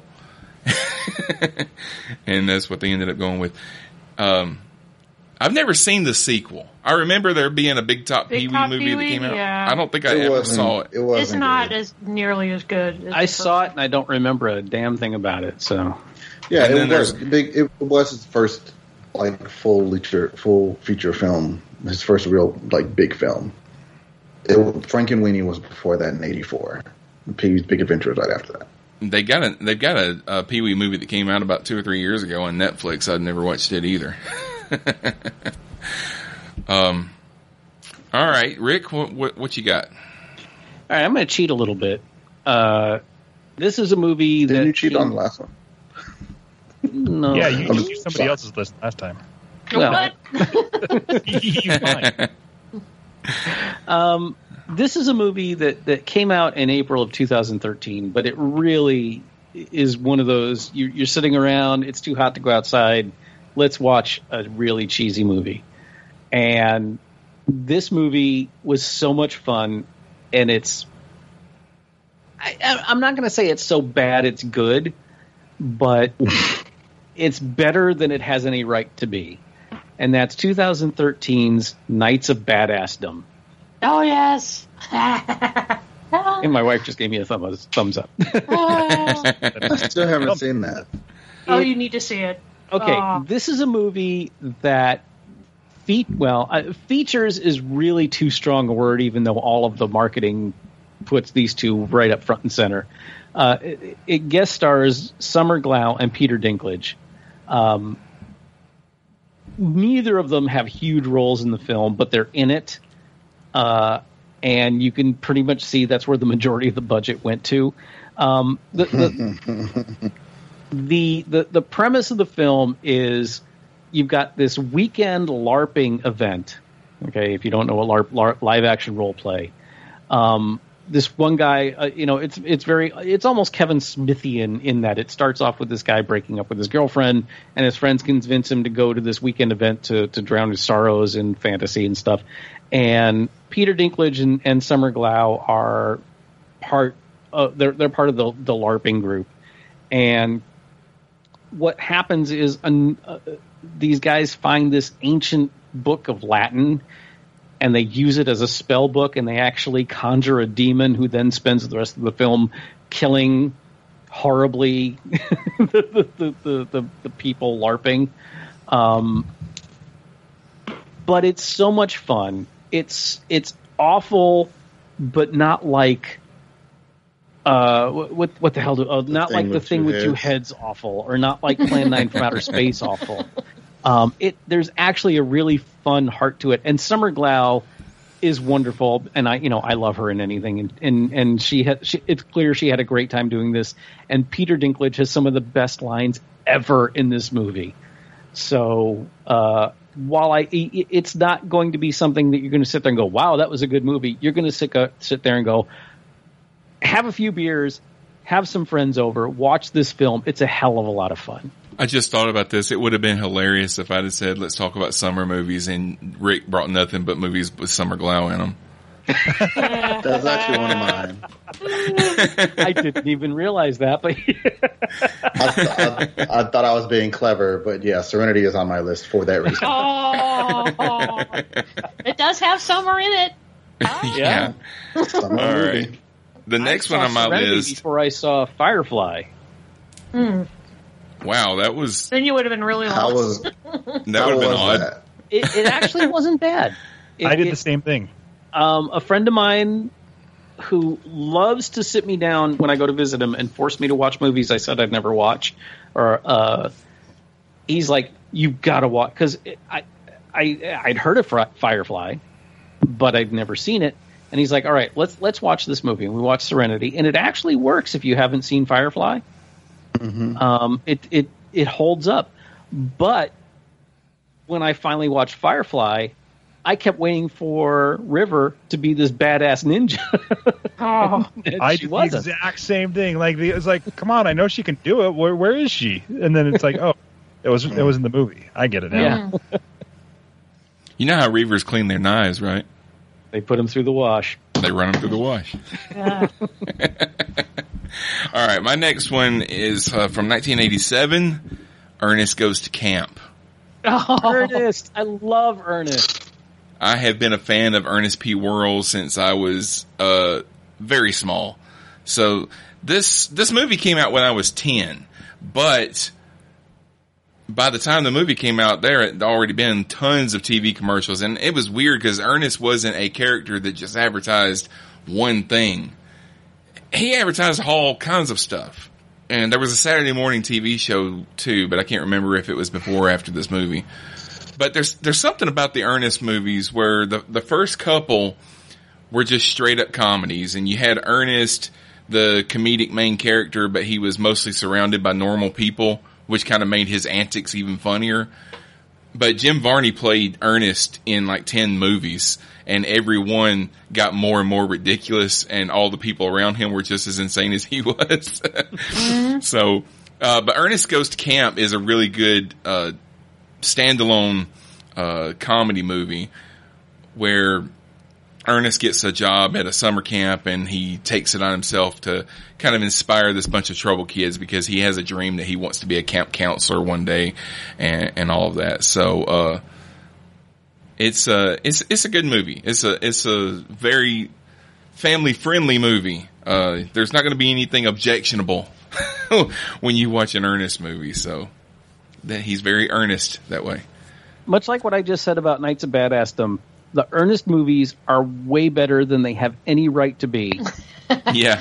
But they're wonderful. And here's something that if y'all don't know, because I looked this up a few years ago, Jim Varney was an amazing Shakespearean actor. Oh yeah, I've heard that. There are some videos of him on YouTube doing Shakespeare, and it will just knock your socks off. Right. But he got famous. You know, he did the Ernest character was created in some local commercials. I forget where, Pennsylvania maybe.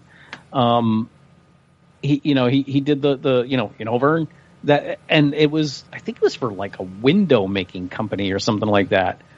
And then, yeah, like you said, it just the character became so popular that other companies wanted him to do the ads for him, and then it became this movie. And sadly, he died several years ago, very young. He was in his 50s, I think. He was a heavy smoker, and you can tell in his later movies he's got that gravelly voice, which helps him with some of his characters, like the old lady, the way her voice is, and all that kind of stuff.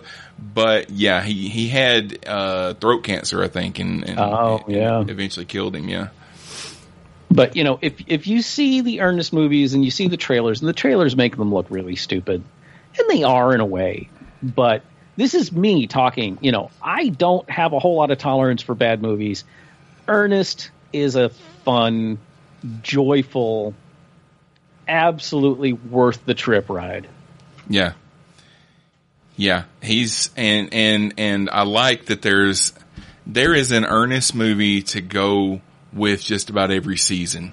Mm-hmm. Because Ernest Goes to Camp's a great summer one. Ernest Scared Stupid was one of my favorite. Scared Stupid, Ernest Saves Christmas. Yeah. Mm-hmm.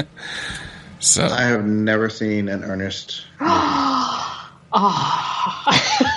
Because I grew up in Alabama and Ernest was everywhere. Yeah. And I had enough.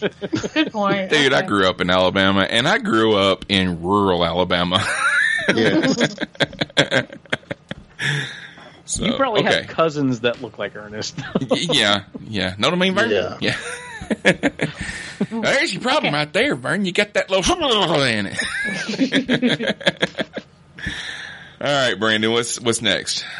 All right, so this one is a kids movie that came out right in the right time for me to have enjoyed it. It's a spin-off of a cartoon series that ran for a few years, but this movie is called A Goofy Movie.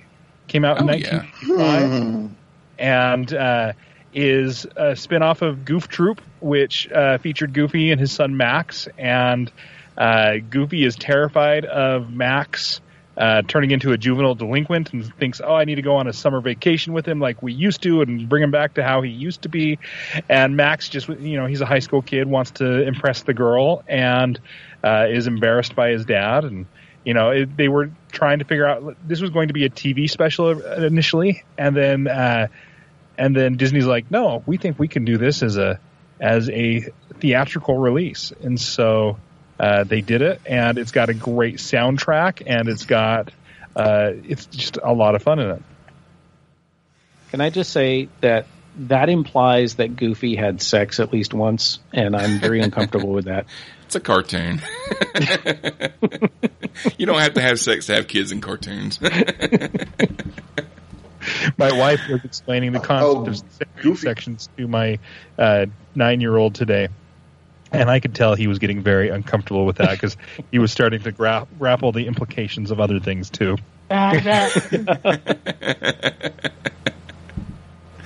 I don't think I've ever. I remember Goof Troop, but I don't think. What year did the Goofy movie come out? Goofy movie came out in 1995, and okay, so that was. Yeah, so Goof Troop was. I think it stopped. They stopped making new ones in '92. I think a couple years before the movie, but they had spun this out of there. Yeah, I think 95 was the year I graduated high school, so I think it just slipped under my radar. I remember it being out, I just never watched it, and I don't know why, because I love Goofy, and I loved Goof Troop. I thought that was a great show. But well, after today, it's going to be better. Yeah, I bet. Oh yeah, now you got to watch it, Sean. I was just waiting to see if that triggered anyone with a song, but. I don't think I ever saw the whole thing either. It was one of those, like the way Rick watches kids movies. I think that's the way I watched this movie. I think I put it on a couple of times, like at the time when it was popular, and something always happened and I had to leave the room and I never got back to it. So I've seen bits and pieces of the whole movie, but I've never seen it all the way through. I tried making my son, when he was little, I tried making him watch some of the Disney back catalog or whatever, but he never wanted to watch anything but Barney and Thomas the Train, so. Yeah, my daughter is very, and I have not encouraged or discouraged her in any way from what she's wanted to watch cartoon-wise, but, I've always been a Looney Tunes person. I really didn't care for Disney. I still don't. And she's not into Disney cartoons at all, other than like the movies. So she couldn't care less about Mickey or Minnie or Goofy or any of that stuff. Well, I'll tell you, if you have kids who are older elementary to junior high-ish age kids, if you put the movie on right now, because of the themes of summer that it does have, it might connect with them. And if you wanted to indoctrinate them into the House of Mouse, classic TV, this may be, well, classic for me, this might be the way to do it. Again, I live in Florida, so, the tyranny of the mouse is everywhere, so I'm happy to avoid it. I would also encourage you to watch the new batch of Mickey shorts. They are hilarious. They're definitely tongue-in-cheek, written with adults in mind. I think they first started doing them like 5-6 years ago, and they're all on Disney Plus. Is that the one with the like, kind of old style animation that they're doing? Yeah, I think. Yeah. I've watched. They're really funny. Okay, Jen, what you got? Okay, this one should be no surprise. 1987 film starring Jennifer Grey and Patrick Swayze. Yes, I am talking about Dirty Dancing, because that takes place over the summer that they go to the retreat. Nobody puts baby in the corner. Of course, it's the time of your life. Oh, gosh. Just about every woman and quite a few gay men fell in love with Patrick Swayze because of this film. Oh, yeah, but Dirty Dancing. I still remember. I didn't see it in the theater. I actually saw it on cable like a year after. But, Patrick's a nice-looking man in this film. Oh, but, that was the first time I ever heard the term knocked up was actually this movie. Did you ever see the live version that they did a few years ago on TV? No. It was not good. Yeah, I'm not surprised. It was very bad. Yeah, but it's another one of those movies where I've actually been to the location that they filmed it at. All of the outside scenes are actually from a resort. Unfortunately, it's no longer. They've torn it down, but it was up in Asheville, North Carolina, where they filmed some of the outside scenes. Yeah, it's not a great plot in this film. There's actually very little plot to it. It's just boy meets girl kind of thing. That's about all there is to this film, and some dancing is involved. So, but it's a classic.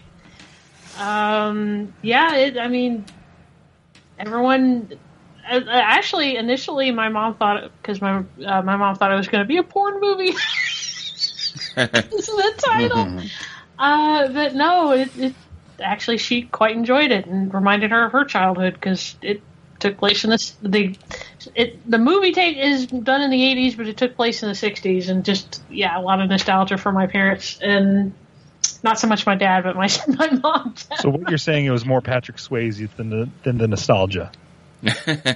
For me, yes. For my mom, not some. No. Well, no. And she cried in that one. Well, okay, yeah. It was 50-50. Okay, yeah. But she cried when he smashed the window of the car. Oh, God, because she loves Chevys. And that was a 57 Chevy, that was like her favorite car. And she was like, no!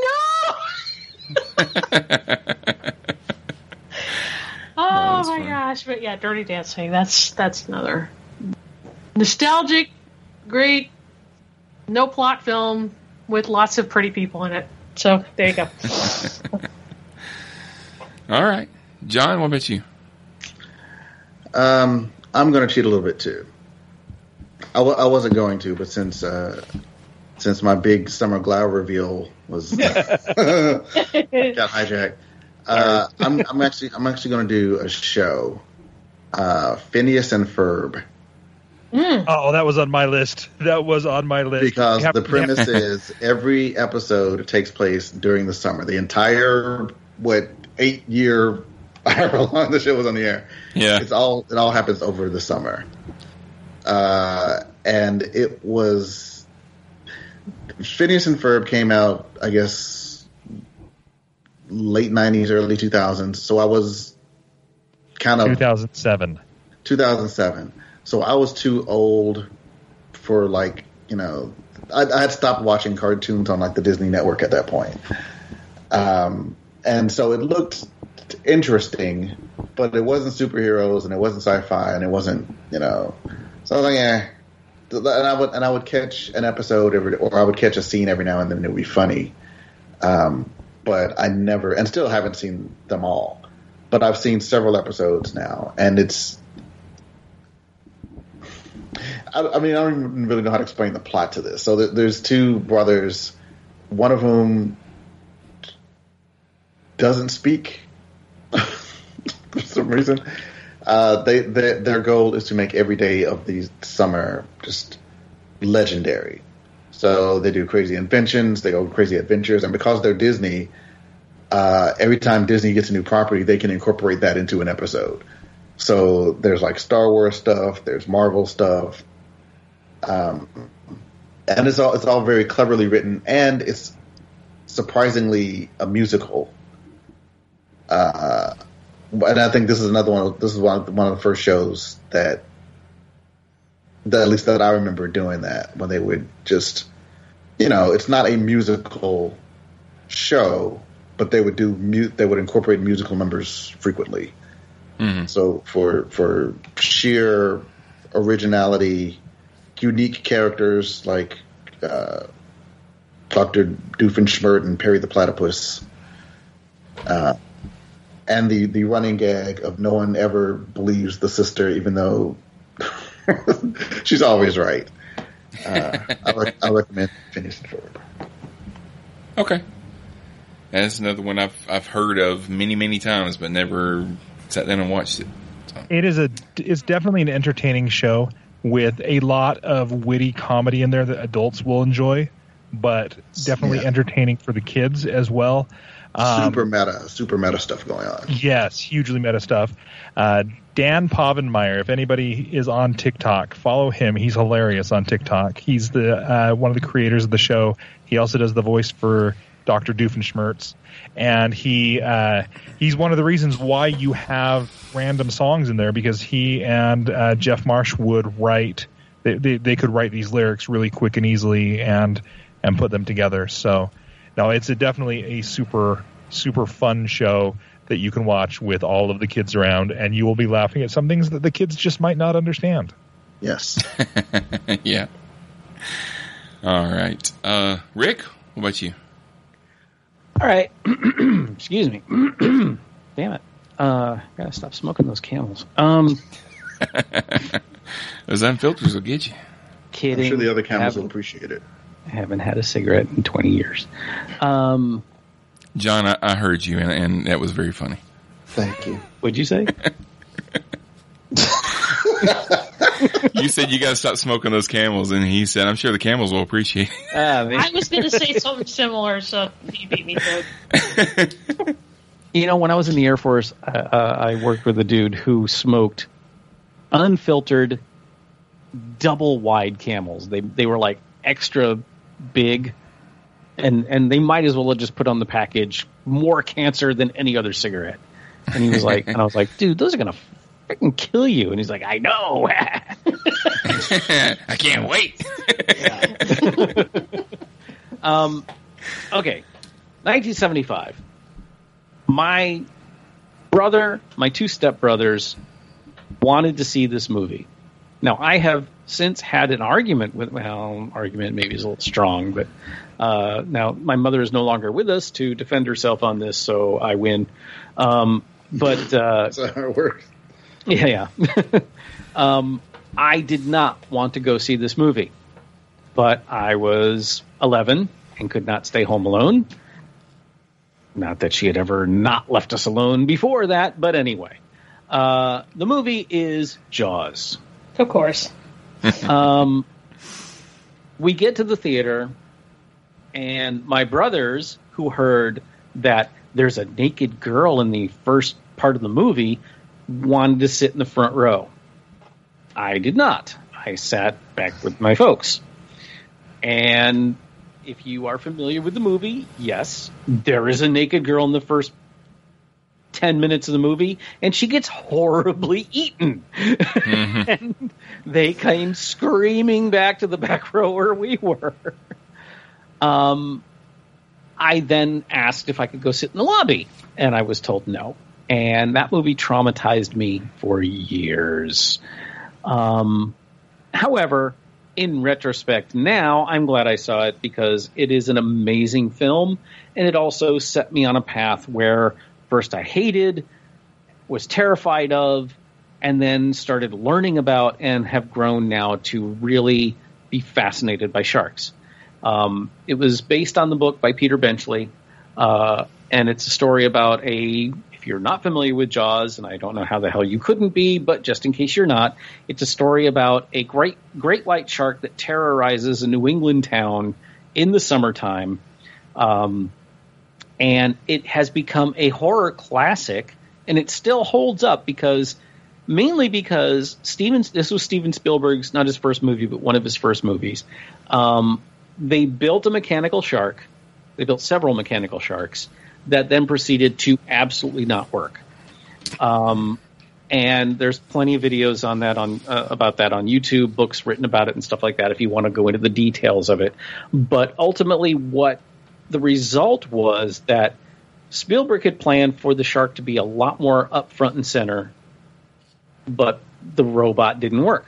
And so that forced him to work with a shark that wasn't there. And that ultimately ended up making the movie 130% scarier than it ever would have been. Because if you see the movie, the scenes where you actually see the shark are almost laughable. Because it was very clearly a mechanical shark. But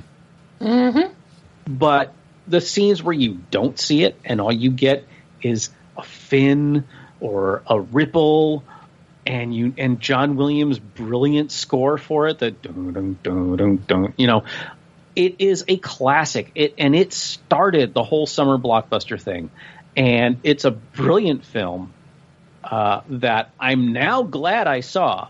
But when I was 11 years old, scared, it made me afraid of the goddamn bathtub. Okay, so my next one is from 1989, Weekend at Bernie's. Oh, God. I hate this film so much. Starring Jonathan Silverman, Andrew McCarthy, and Terry Kaiser. Two guys go to a party at their boss's house. He dies. They still want to party, so they prop him up and act like he's still alive. And that's the gist of the movie. And what you get is a very off-the-wall, off-kilter kind of comedy that is, I think, is hilarious.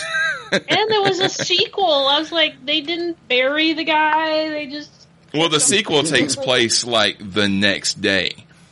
So the sequel is weird. I was going to mention the sequel because the sequel is even funnier because they put a voodoo curse on the body because they want him to take him to where he hid some money.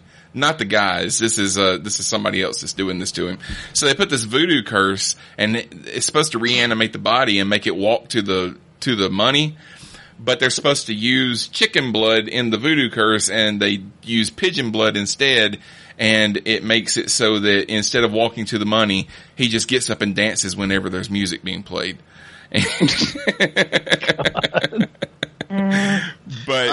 the second one was a whole. Imagine Rick's face as you're describing. Yeah. No, but the first one is just, I mean, it's just fun. And they also have to throw in the first one, they have to throw in that you find out that he was embezzling a bunch of money and he was going to kill these two guys so that you don't feel bad for him dying, you know. Okay. But it's been spoofed so many times. I mean, how you take a movie that's supposed to be stupid funny in the first place and then you spoof it. And they've done skits on Saturday Night Live and stuff that's the same premise of Weekend at Bernie's, and it's a fun movie. Of course it's stupid. It's about a dead guy that they're walking around pretending like he's still alive, waving at people, wearing sunglasses and stuff. Didn't Daniel Radcliffe recently do a movie where he played a dead guy through the whole thing? Yeah, that was actually funny. Yes. It wasn't really the same kind of thing, though. Yep. I never saw Weekend at Bernie's because you don't need to you can stop the sentence right there. That's fine. Yeah. You don't need to justify not seeing Weekend at Bernie's. Yeah. It is no Hamilton. All right, let's go around the circle one more time. Brandon, what's your last one? Oh, that assumes that I've got some left. Okay, I've got one left. I don't know that I think it takes place in the summer. It's been a long time since I've seen it, but it definitely feels like a summer movie. Is The Sandlot, which yes, it is. Yeah. Okay, that's right. There's a swimming pool scene. That's another one that came out in 1993. That was actually filmed here in Utah, and I have several acquaintances who were extras in that. But it's about a kid who wants to learn baseball and falls into a group that is playing baseball in the neighborhood, and they've got to fight a monster dog, and they've got to learn mouth to mouth for resuscitation purposes only, I'm sure. And yeah, it's just kind of a fun, family friendly coming of age story with some young comedy kids. And some of the best insults ever. You play like a girl. You're killing me, Smalls. I think they are making a series for Disney Plus. That is like a update. It's like the kids from The Sandlot are now grown and their kids are friends and stuff. So it's supposed to be coming out sometime in the next year or so, I think. What's the redheaded guy from Sandlot? I can't remember his name. Patrick Renna? Yeah, I think that's right. He's got a podcast, and which don't ask me what the name of it is right now, but he has a podcast, and I heard him on his podcast talking about the fact that there's a Disney Plus series coming soon. So you'll never guess the name of his podcast. It's called "You're Killing Me" with Patrick Rona. That's a prize. All right, Jen, what about you? What's your last one? Okay, so I have now done a Boy Meets Girl film with zero plot, so I will now switch to a Boy Meets Girl film with a very intricate plot. This film is from 1995. It was one of Richard Linklater's very first films. It stars Ethan Hawke and Judy Delpy. Before Sunrise. It takes place over one night in June in 1994. Nice.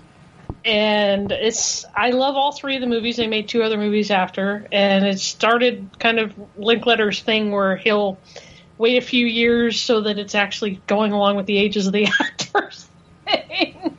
But Before Sunrise is basically Ethan Hawke's character is hanging out in, I believe, Budapest, and just randomly. Paris. Is it Paris? Okay. Paris, no, he's coming from Budapest. Okay. And he just runs into this random girl on the street. And he just has an instant connection with her, so he starts talking with her. And they end up essentially spending the night together talking. And gradually falling in love. And it takes place literally over one night. And it's loosely based on a story, basically Linklater, when he met this girl and just same thing happened. It's loosely based on his experiences. But it's a very, very sweet film. And like I said, they ended up making two other films. One of them, the next one was called Before Sunset, which they meet up again like 10 years later and fall back in love. And then at the end of the movie, I believe they get married. And then the Before Midnight, which takes place like 7 or 8 years later, and they're married and have kids. And that one is the third one is very uncomfortable to watch. They can't, because they're arguing through the entire movie. Yeah, they're thinking about getting a divorce, and they end up reconciling. But yeah, a very sweet trilogy. But the first one specifically is a summer one because it takes place over one night in June, and beautiful, beautiful film. I love most of Linklater's stuff. I'm not a big fan of Slackers, but I like most of his other movies. If you like just. Because a lot of his films are just people talking. I hate to say it.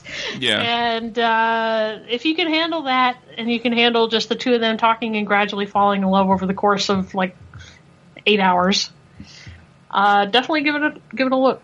Yeah, those are good. Those are good movies. We watched it. I watched it with my wife a few years ago, and we went ahead and watched the other two because I think we had seen Boyhood, and then we just went and watched all the other stuff. And, but yeah, by the time we got to the third one, we were like, man, this one's kind of uncomfortable to watch. It is, some scenes are, yeah. All right. John, what about you? I'm pretty much out. Like, the only other thing I had on my list was I'd mentioned that Independence Day was the first big summer, big release blockbuster that I remember. The last one, and it's certainly not the last big film to come out during the summer, but the last one that I remember being I can't wait, it's such an anticipated summer event, was the first Avengers movie in 2012. Mm-hmm. And, if you listen to this podcast, there's nothing I can say about the Avengers movie that you haven't heard us already say. So. You're talking about the one with Thurman, right? Yeah. Uma Thurman and what was it? Sean Connery? Sean Connery and Ralph Fiennes. Yes. Ralph Fiennes. I have it on DVD because it's so ridiculous. But anyway. All right, Rick. What about you? What's your last one? All right, this is going to hurt because I just did the math, and we are 3 days shy of this film's 37th anniversary. Oof. Ghostbusters. Oh, yeah. I didn't realize it was on the other day. Yeah. Well, it's always on somewhere. Yeah. I didn't realize that it came out, it was a summer movie. I just remember that, I remember the ads for it. Ghostbusters, this movie and Galaxy Quest are kind of in the same, I know they're years apart, but they're the same in my mind in that I remember seeing the trailers for it. I remember my friends and I seeing the trailers for this and going, that is going to be freaking awesome. Because we weren't cynical yet. We hadn't had the joy of life crushed out of us yet. And we just saw the cast, Bill Murray and Dan Aykroyd, and we didn't know who Harold Ramis was at the time or Ernie Hudson, but just, Bill Murray and Dan Aykroyd in a movie together with ghosts. We figured this could not lose. And boy, were we right. This was such an amazing movie. I don't know if anyone listening to this needs to be told to watch Ghostbusters, but if you haven't seen it, you need to, because even though, some of the special effects don't work so well anymore, some of the animation and green screen stuff doesn't hold up, but, it was freaking 37 years ago. What do you want? There's also some... It's still honestly, the effects hold up better than you would have thought. Yeah. To be held. Mm-hmm. And Sigourney Weaver was at the peak of her, not only her popularity, but her ability and her craft. And Harold Ramis, not Harold Ramis. Harold Ramis is in it. Rick Moranis, just hit Louis Tully. Okay, if all you've seen of Ghostbusters is the cartoon, or maybe Ghostbusters 2, which was,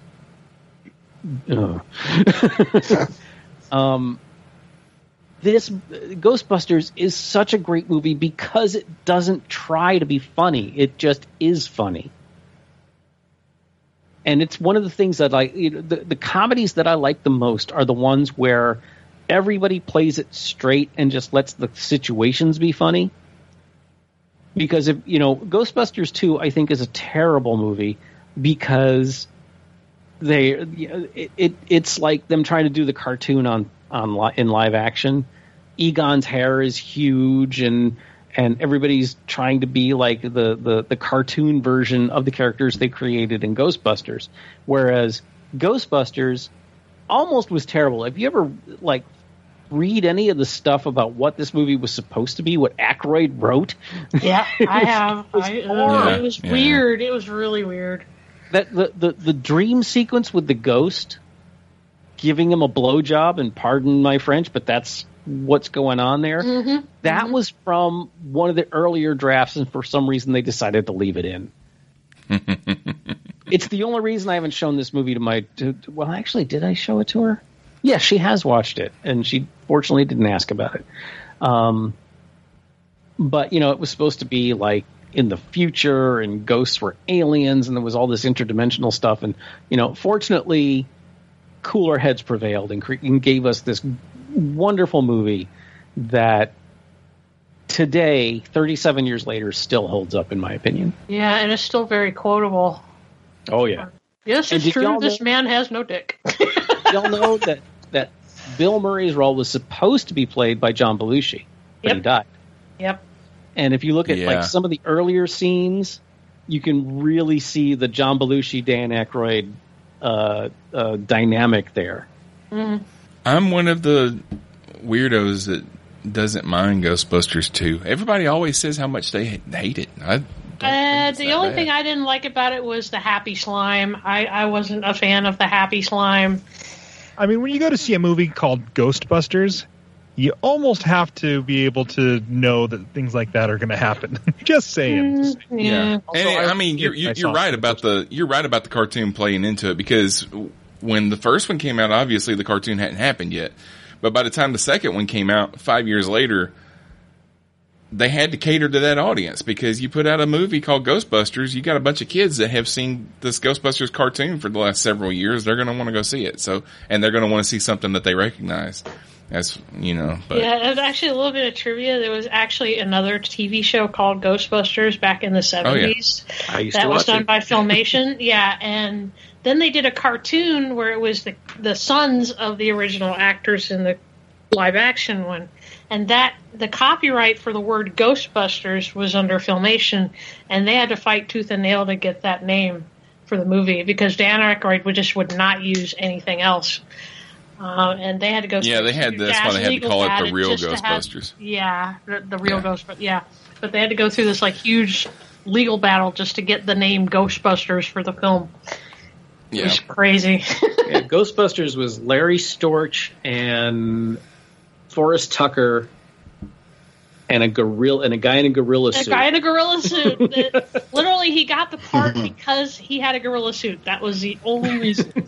I'm really looking forward to Ghostbusters Afterlife and to find out what that comes out in October, I think. No, it doesn't come out till next year. They've pushed it back. Yeah, they pushed it back again. Oh no. Yeah. Yeah, the trailers for that give me chills. It looks like it's going to be really cool. Even though Paul Rudd's in it, I know how much you love Paul Rudd. I don't have a problem with Paul Rudd. I just don't like Ant-Man. Okay. All right. Okay, Rick. Black Widow should have taken Ant-Man's slot. There you go. Problem solved. Back to the beginning. Yeah. All right. My last one is from 1986, and it's Stand By Me. Starring Will Wheaton, River Phoenix, Corey Feldman, Jerry O'Connell, and Kiefer Sutherland. Directed by Rob Reiner. It takes place over Memorial Day weekend, so it's the last weekend before they go back to school. So it's a summer movie. And after the death of one of his friends, a writer recounts a childhood journey with his friends to find the body of a missing boy. And it's based on a novella that Stephen King wrote for one of his compilations.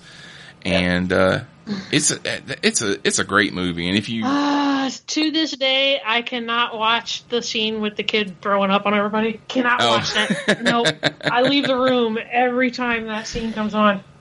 Yeah, it's kind of gross, but if you ever watch any of the behind the scenes kind of stuff with it, like the way that they get the shot of the train behind Will Wheaton and Jerry O'Connell. The train looks like it's a lot closer than it really. They use a telescopic lens and everything on it, but and they also told the story of Rob Reiner trying to get some emotion out of these. I mean, he's working with 12 and 13-year-old boys, you know, and they were all good actors. They did a really good job in this movie, but they're still 12 and 13-year-old boys. And he was trying to do a scene with them that they had to show some emotion, and they kept cutting up and they were laughing and stuff like that. So he like tore them a new one and just got in their face screaming and made them cry.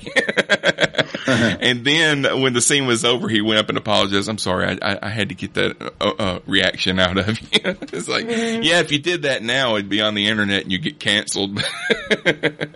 But yeah, that's a great movie that I try to watch every few years because they just give all four of those boys just give really good performances. Mm-hmm. And that was the year before The Next Generation started, so that's the first thing that I remember ever seeing with Will Wheaton in it. I'm sure he was in other stuff before that. He had a really teeny tiny small part in The Last Starfighter. He's in the credits. Look it up. Yeah. He played like one of the younger brothers' friends. And he did some commercials, River Phoenix passed away a few years later. I mean, he didn't die. I think he died in like 91, 92, something like that. So it was a few years later. Mm-hmm. But, drug overdose, yeah. Yep. All right. That's all I've got. I had a couple of honorable mentions I throw out. Rear Window. I've talked about it before, so I'm not going to go into it here. But basically, it's a summer movie because they had to set up the fact that there was a heat wave so that they could have an excuse of why everybody's windows were open and you could see in everybody's window and all that kind of stuff. And then I mentioned Camp Nowhere. And then I Know What You Did Last Summer is another summer movie. The success of Scream just kind of all these movies started getting made, and that was one of the ones that I thought was actually good. And Die Hard with a Vengeance, I put it out there just because I love Die Hard movies and it fits because it's a summer movie. So let's see, my other ones I had American Graffiti because that takes place the day before they graduate high school. Yeah. I also had the 7-Year Itch, because that takes place over the summer, because essentially the main character, his family goes off on a summer trip, and he ends up running into this blonde, and things happen. So, yeah, that's another one. And then, of course, I had Lampoon's Vacation. So, there you go. I left Wet Hot American Summer off of my list because I thought somebody else would mention it, but nobody did. So, Wet Hot American Summer. There you go. All right. Anybody else want to throw anything out there? Literally everything on this that we've talked about is every movie on my list. I had been saving Stand By Me for an also ran, but you got to talk about it, and that's a good thing because it's a good movie. So this is a good list. This is my list. I don't care that you guys all contributed to it. Essentially, this is the list that I've got typed up into my Apple Notes. Okay. All right. Well, that'll do it for us tonight. I want to remind everybody about our Patreon. We posted a new episode just for our patrons a few days ago where you can watch The Thing with Two Heads along with us, and you can hear our commentary. It was a lot of fun. Our Patreon is as little as $3 a month, and you get extra content. You get early access to episodes and a lot more. So come visit us at patreon.com/Infinite Potato to find out more. If you want to know how to reach us, stay tuned, and Brock will let you know in just a couple of minutes. But I want to thank everybody for being here tonight. Brandon, thank you so much for joining us. Yeah, thanks for having me on here. This is it's really good. I don't get to make lists like this quite as frequently anymore. And probably the next time we talk to you, you will have another child. Very hopefully. Yeah. Feel free to list those on the show. Oh, that'll be the next episode. We'll just have a list of our children. Let everybody know where they can find you. So you can find my stuff over at fandompodcast.com.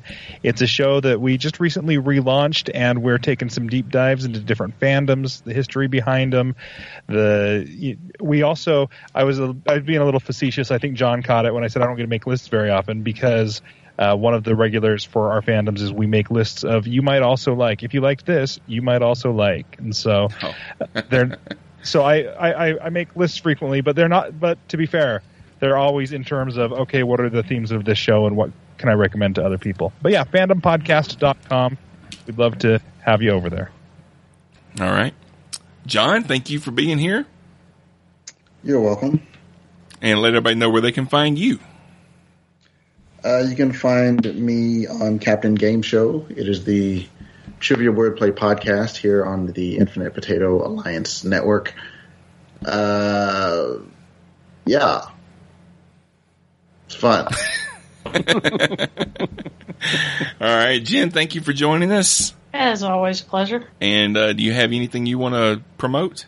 Well, just that I'm pretty much all over the Infinite Potato Network as well lately. So just if it's out there, I'm on there somewhere.